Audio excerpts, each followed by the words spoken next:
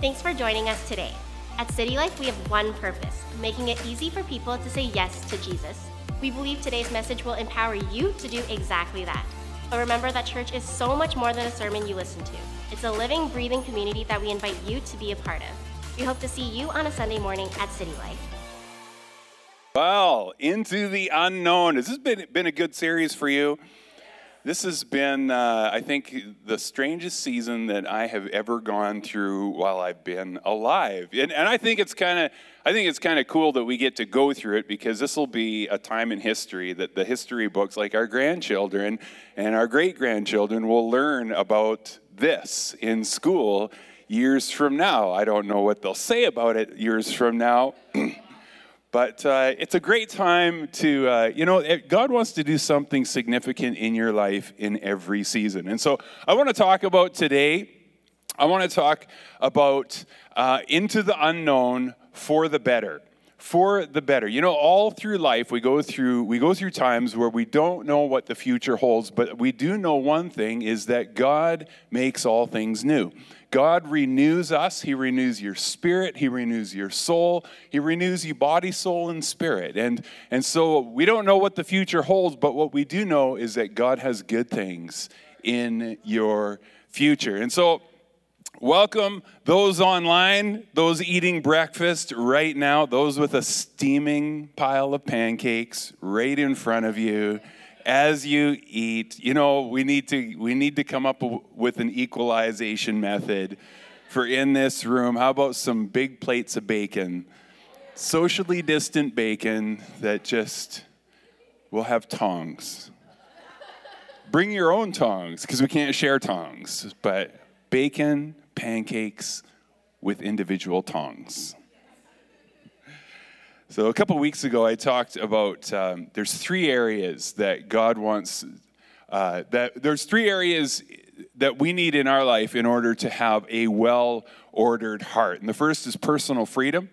The second is meaning. And the third is relationships. And so just to summarize that, personal freedom that's actually the core message of the gospel. Jesus came to set us free. He came to bring freedom to the lives of people, to set at liberty those that are oppressed. If there is something in your life where you feel you have been restricted, where you feel like you're less than you're supposed to be, the message of the gospel is that Jesus came to bring freedom to those areas in your life. But as we also looked at, our Western culture has kind of swung way to the right on this whole personal freedom thing. And we've kind of made personal freedom everything. And we've kind of made it that if you touch someone's right to choose, you touch someone's personal freedom, you've kind of committed the unforgivable sin in our culture or in our world. But what happens is when we swing way to the right on personal freedom, it actually ends up pulling us out of the other two. It actually ends up pulling us out of significance or meaning, and it actually ends up pulling us out of relationships or deep relational connection, because these three, it's kind of a balancing act that work with these three. Sometimes you have to give up a bit of freedom so that you can experience deeper relationships. And every married couple said, that's the truth. Sometimes when you want a deeper relationship, your personal freedom has to just diminish a little bit. And if you want your personal freedom above everything else, well, good luck in your relationships. You can write the book on failed relationships later. To have a life of meaning sometimes means we have to give up some personal freedom. Sometimes it's a balancing act between the three. And, we were created for a purpose. The Bible says we're saved by grace, but it also says we were saved for good works. We were saved for something. That we weren't just put on this earth just to kind of do some time and, that God could tell us he loves us. He actually put us here to do something significant. And so we're part of our internal programming is to contribute to something that's greater than ourselves. And in fact, we're not actually happy people when we're selfish. When you start living selfishly, you notice you actually get unhappier and happier, which is the proper word. It's both. Both will happen to you. You will become unhappier more unhappily. When we're selfish, we're not happy. It's actually, happiness comes out of selflessness. That personal fulfillment comes out of making a contribution, of being a part of something. And of course, relationships. And that was, we looked at creation, when God put Adam on the earth. That was actually the first thing in all of creation that God said. We looked at Adam by himself, and God was with Adam, but he looked at Adam and said, it is not good for him to be alone. And this was before there was even sin on the earth. That God was, in essence, God was admitting, I am not enough for Adam by myself. Adam needs something more. What does he need? He needs relationship. He needs other. And so if you're finding yourself in that place where maybe personal freedom or personal choice is really high, but relationship is really low, it's not good for you to be alone. It's not good to be alone. We need connection, and connection, it actually rewires us. It actually creates something in us that creates healing and wholeness in us as we're in relationship. In fact, there's some changes in your life that you've prayed for that actually won't happen until you get into the right connections in your life, till you connect with the right people. And in the neuroscience world, they call it integration. It's something that happens as we share our lives with each other. Our brain is actually healed as we share our lives with one another. How does that work? I don't know, but God designed it. And he recognized it right away when he saw Adam alone. He said, that's not good. I need to create companionship for him. And so we need reserves in our life of freedom. We need meaning, and we need relationships. And we need to balance these things with each other. And in order to experience strength in all three of these areas, there's times that we have to give up something in one of the areas in order to strengthen another. And Jesus, when he came to the earth, he said, he said, I'm creating a system, and he called it the kingdom of heaven. And the kingdom of heaven, we've talked a lot about this lately, is that it's marked by three things: rightness, righteousness, peace, and joy.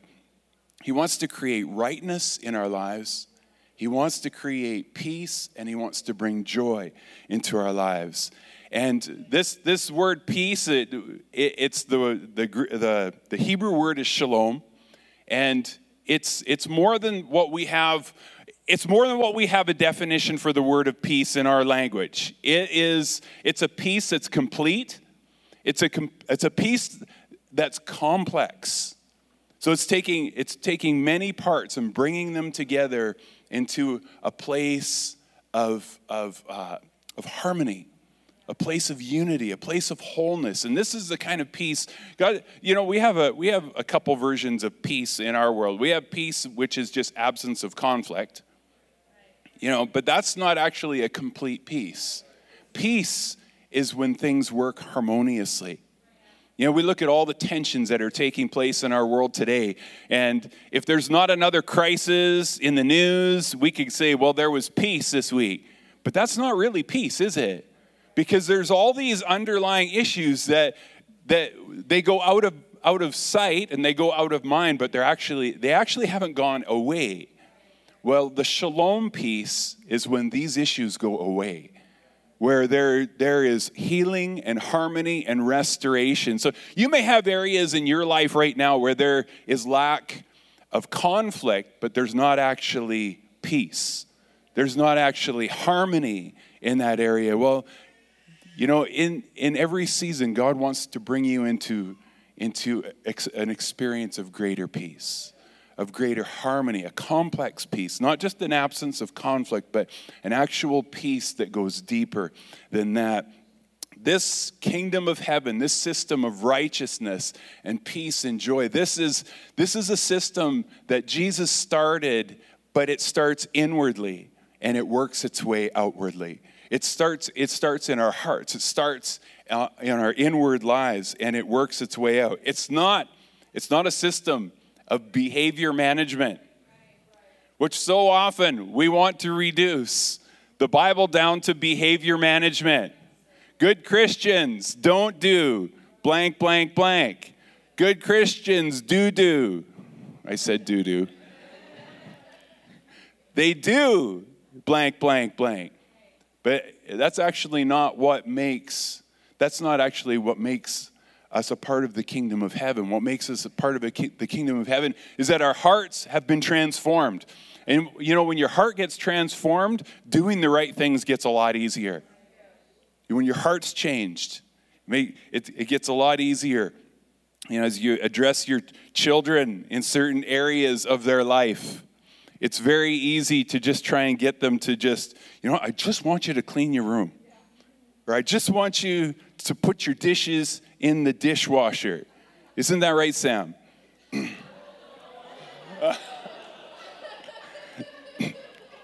Just a little dig right there. I have the microphone. I'm allowed to do that. But it's more than that. It's actually I have to give Sam some credit, because when Sam went to school in Australia, she was a rather what would you say, not a cleaning individual. And this is her story. I should let her tell it, but I'm going to tell it for her. But she went and then lived with people in Australia who were worse than she was. And then she came back and she's like, I am so thankful that you and Mom are clean.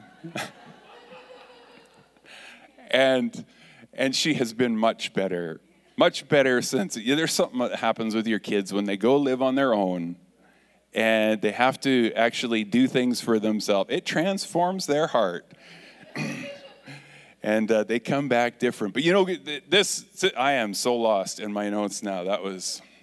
So what Jesus actually told a parable about this. He told many parables about the kingdom of heaven and what the kingdom of heaven was like. And there was this parable that is called the sower and the seed. And this is a parable about how to experience change or transformation in our lives. And maybe husbands or guys, you can relate to this experience. I'm sure you ladies can relate to this experience too. But have you ever been given you've been exposed to some information, or somebody taught you something or tried to teach you something, and you just kind of dismissed it? You didn't really pay much attention to it, and only to later come back and realize that information came back in front of you, and you realize that information was actually very profound and life-changing, and the first time you just completely ignored it. This most often happens with me with something my wife tells me, that she's just smirking in the front row, because it happens quite frequently, that she tells me something that it's like this is life-changing and profound, but me, being the stubborn man that I am, I just go on to ignore her. Only to come back later and realize what she said was actually very profound, sometimes years later. And we get there, just not very quickly. So, why is that sometimes there's times in our life where we're receptive for truth and other times we're not? Sometimes we're receptive to a teaching, and when we receive it, it actually changes our whole life experience. But we can go through a time in life where that teaching can come to us and it actually has no effect at all. It just does not, it just washes right through. Or maybe you've gone through the experience where you were exposed to a certain kind of a teaching or a truth, and it changed your life. So you tried to tell your friends about it. Yeah, because you're excited. Let me tell you about CrossFit. And so you get excited about it, and you try and tell her, you need to do this, it's so great, or you need to try this, it's so great, and it just like, boop, boop, boop, boop.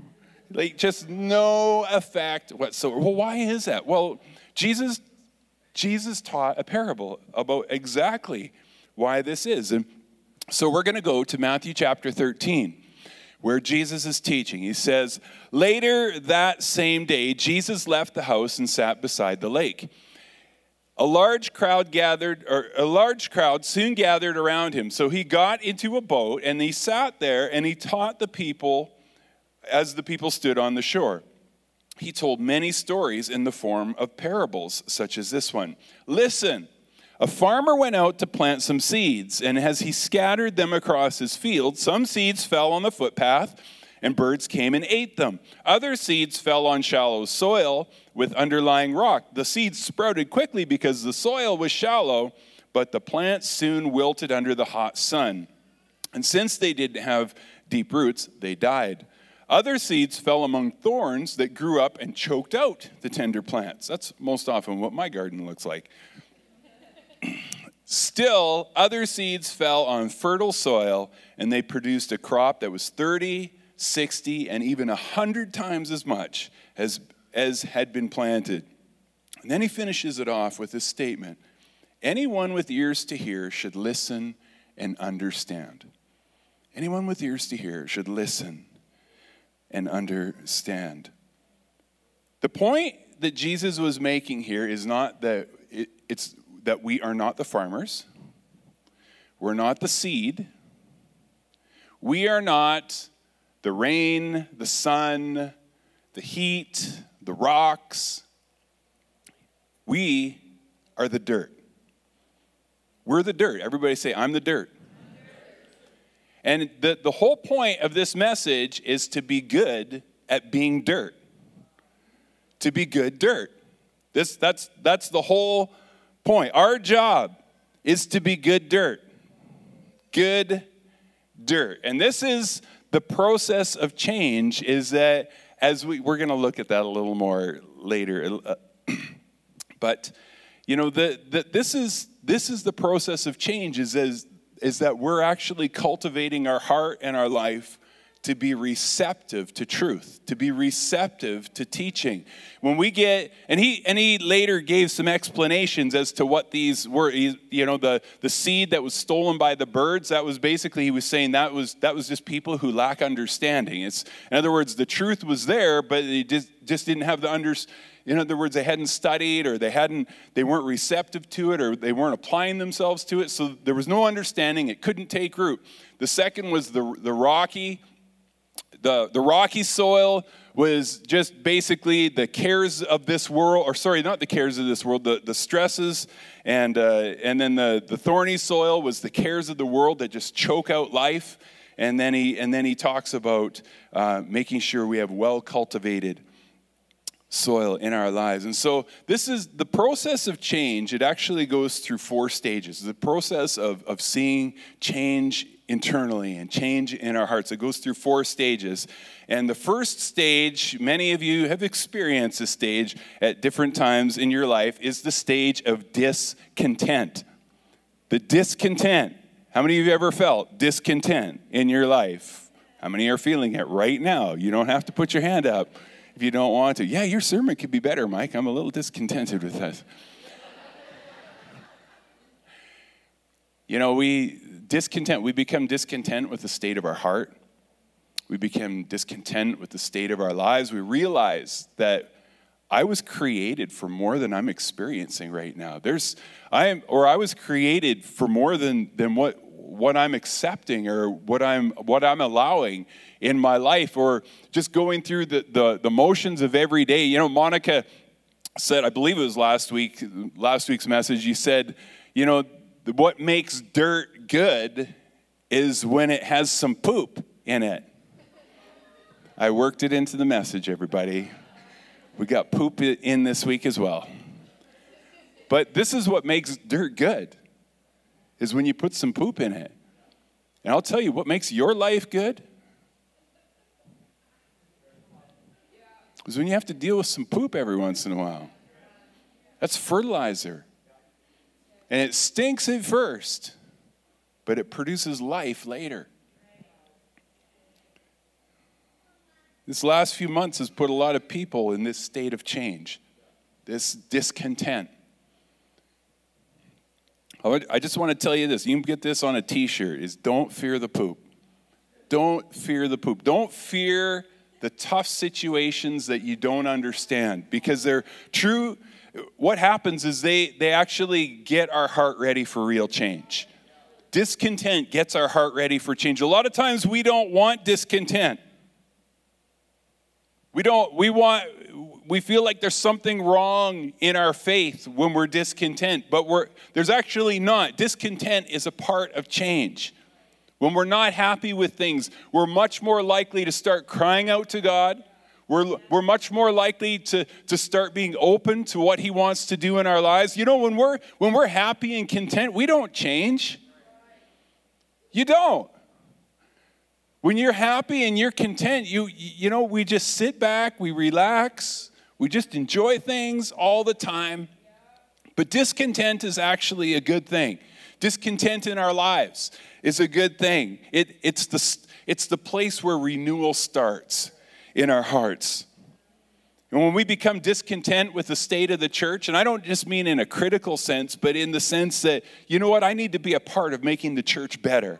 I need to be involved in making the church what God said it should be, and that's a light in the world around us. We start experiencing a genuine hunger for the greater things of God and the power and the potential of what he wants to do in us and through us.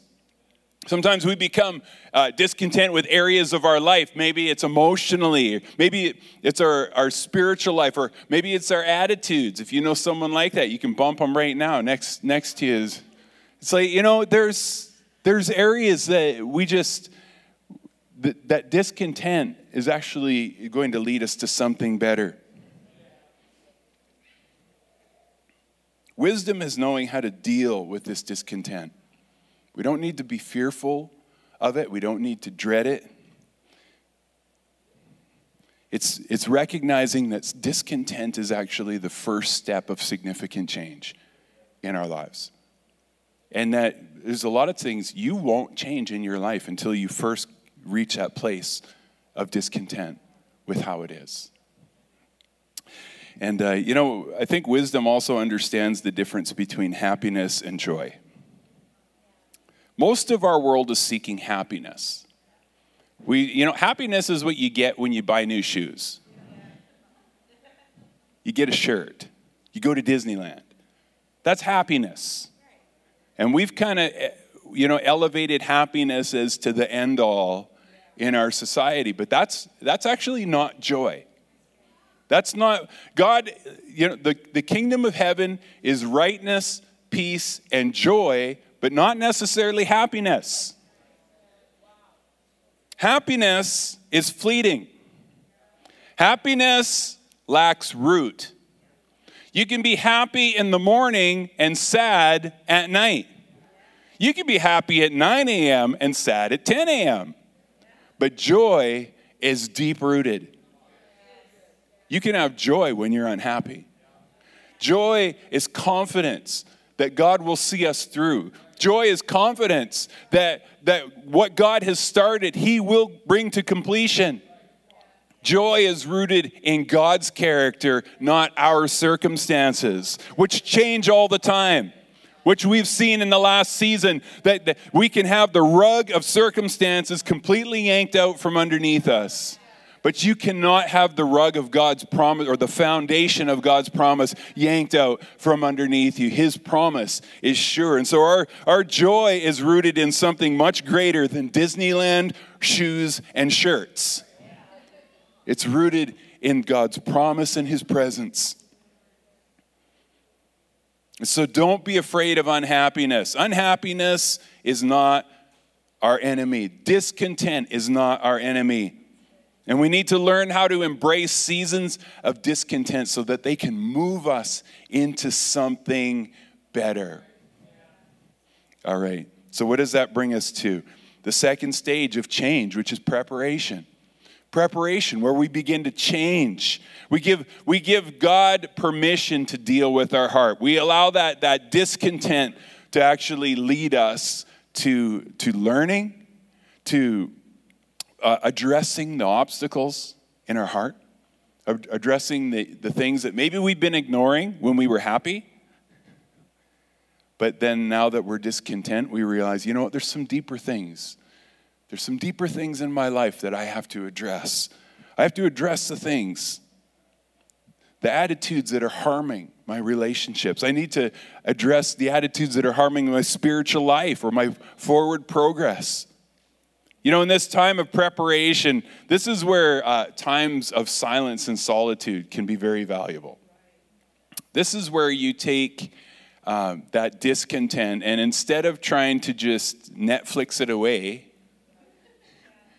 or just keep yourself occupied until the feeling goes away, it's like you realize that, you know what, I need to address this. And you take those times and you create some space, some time and space from the world around you to reflect and to begin to allow God to speak to you. You know, as we move on from discontent, it's actually, that's where the student in us starts to emerge.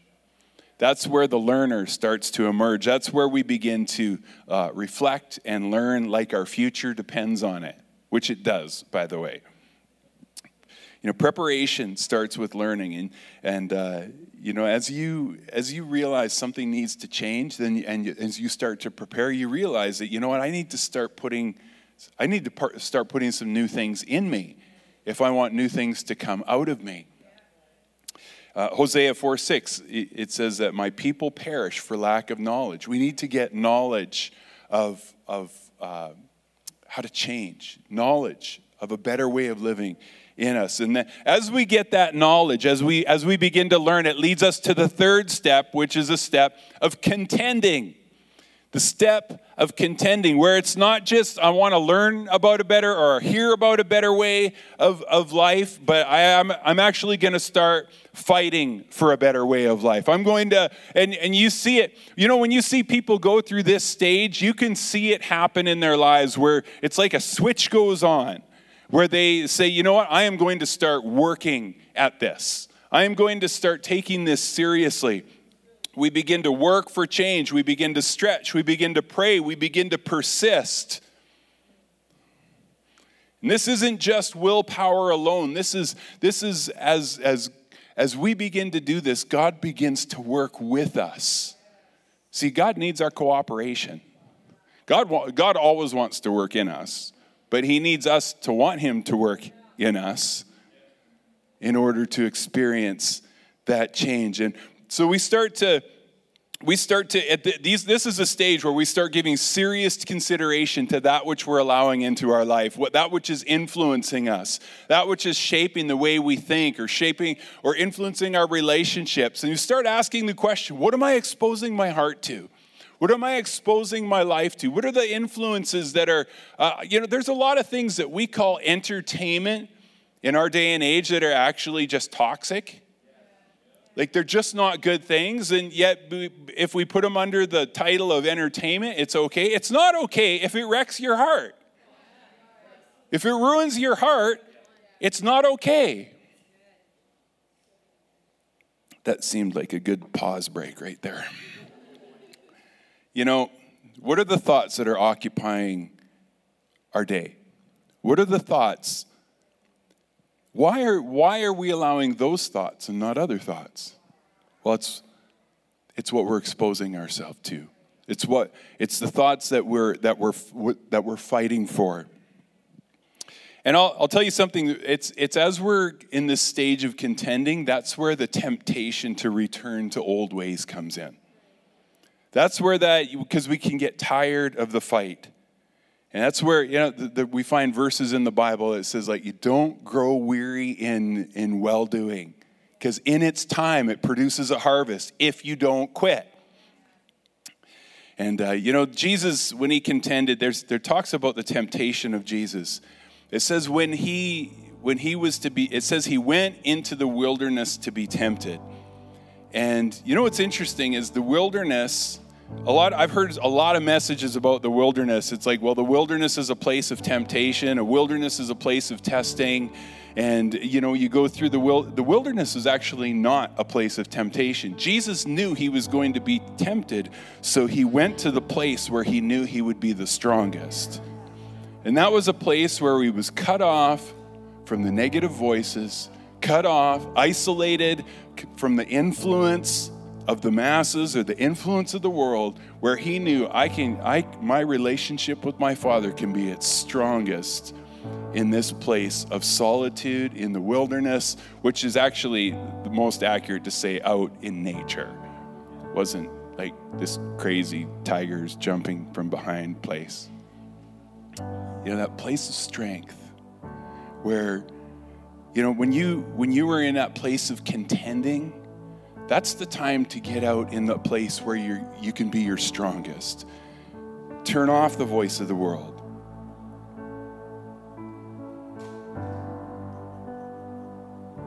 And it's as we contend, the good habits begin to form in our lives. And this sets the stage for us as to what Jesus described us as being good soil, where the changes start to take root, where the changes start to grow, and we start to experience what Jesus called the 30, the 60, even the 100-fold return on what you put in. That comes after we've reoriented our life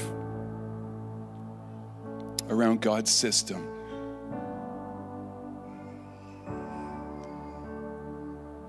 Whatever stage you're at, God is working to move you forward in this season.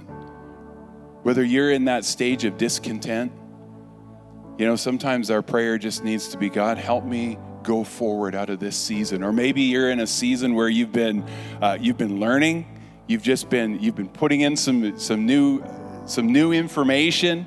Or maybe you're in that system where, in that stage where it's like, I am just contending. I've made some changes, but I know now I need to fight for those changes to stay there. Wherever you're at, God has grace for you at that stage. And He's got grace for your life to go forward in whatever season you're at. Father, we thank you that you have healed and forgiven and transformed. And you freed us from the power of death and from sin. And you've promised that you are near to all those who call on you.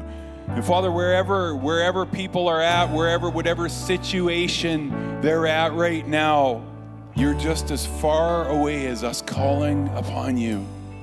Whatever stage of our journey or whatever stage of our walk with you, all you're waiting for is for us to call on you. And I want to just encourage you, if you're here in this place or you're watching online right now, Jesus is just a call away. He is just one call, and He's just waiting for us to call to Him. And I want to encourage you, if maybe you've never said yes to Jesus, maybe you've never said yes to His plan or His purpose or His forgiveness and grace, He wants to meet you today. And I'm going to lead us in a prayer. And if you want to be included in that prayer, you can just join me as I pray. Let's pray together. Jesus, I call out to you. I want your plan to be worked in my heart and in my life. Would you come into my life? Lead me, guide me, forgive me, and bring me to a new place of freedom and meaning and purpose. In Jesus' name, amen. Amen. That's great. We hope today's message encouraged you. If you want to take your next step in saying yes to Jesus, you can always contact us at cty.lc or fill out the next step section on the City Life app. It's an honor as a church to play just a small part in what God is doing in your life. We look forward to seeing you soon here at City Life.